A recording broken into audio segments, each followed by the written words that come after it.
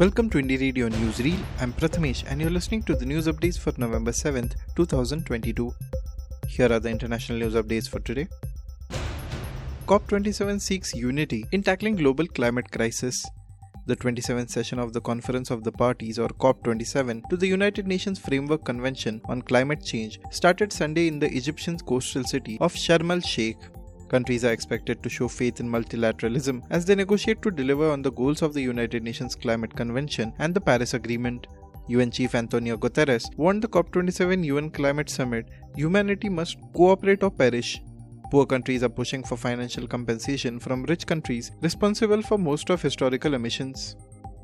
Indonesia child deaths blamed on syrup medicines rise to 195. Indonesia said on Monday the number of child deaths from kidney failure or damage linked to harmful substances found in syrup medicine has risen to 195. The Southeast Asian country has seen a spike in cases of acute kidney injury or AKI since August, prompting a probe and subsequent ban on all liquid medicine sales. More than 320 cases of AKI have been recorded in provinces across the country and 27 patients are still in hospital, Health Ministry spokesman Mohammad Syarhil told a press conference. Most of the children affected are under the age of 5. Talks on disarming Ethiopia's TPLF begin in Kenya.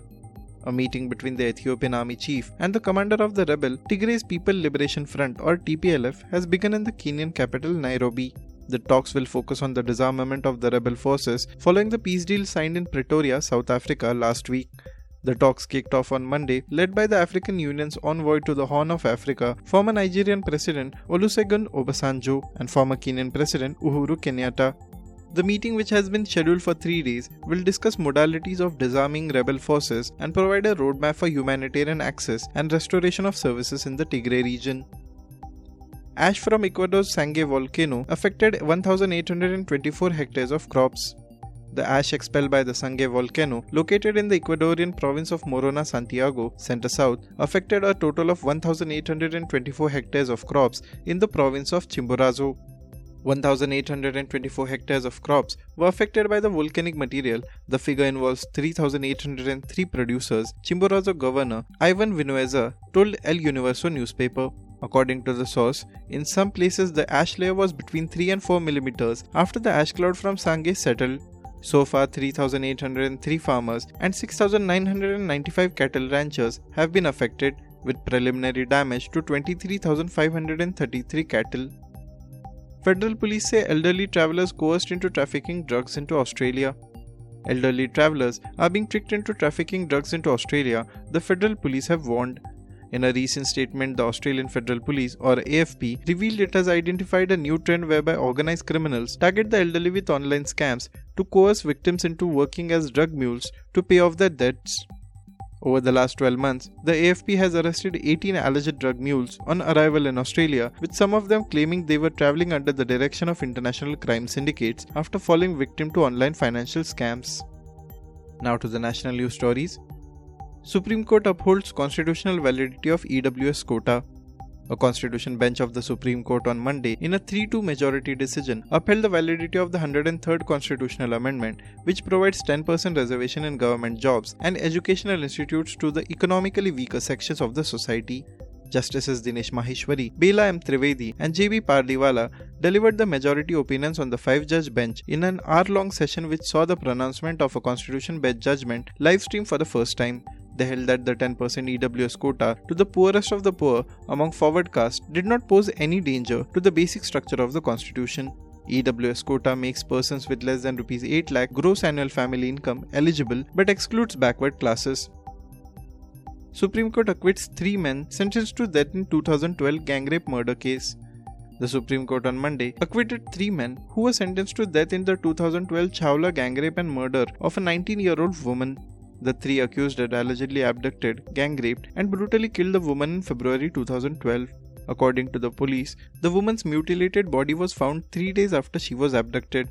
The men, Rahul, Ravi, and Vinod, were handed the death penalty after a Delhi court found them guilty of kidnapping, raping, and murdering the woman. On Monday, the Supreme Court ordered that the men will be acquitted. Ministry of Home Affairs says need to update NPR again. There is a need to update the National Population Register or NPR again to incorporate the changes due to birth death, and a migration for which demographic and other particulars of each family and individual are to be collected, the Ministry of Home Affairs or MHA said in its 2021-22 annual report. The NPR has been opposed by many opposition ruled states as the register, according to Citizenship Rules 2003, is the first step towards compilation of a National Register of Citizens or NRC. The Union government has clarified on multiple occasions that there was no proposal to compile the NRC as of now. Ladakh protests for statehood, both Kargil and Leh participate. Protests are being staged in the Union territory of Ladakh, seeking statehood as well as extension of the 6th schedule of the constitution to Ladakh, guaranteeing its special rights.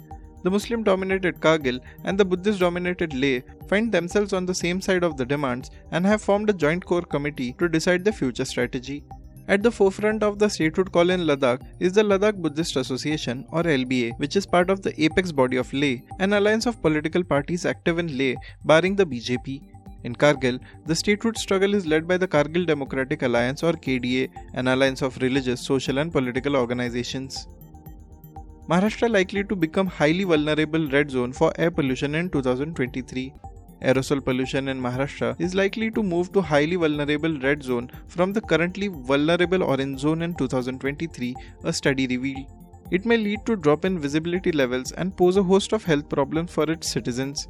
As per a release issued by ASAR, an organization working for environmental causes, high aerosol amounts include particulate matter, PM2.5 and PM10, comprising sea salt, dust, sulfate, black and organic carbon. Aerosol optical depth or AOD is the quantitative estimate of the aerosol present in the atmosphere. Maharashtra currently falls under the orange vulnerable zone and AOD between 0.4 nanometers and 0.5 nanometers.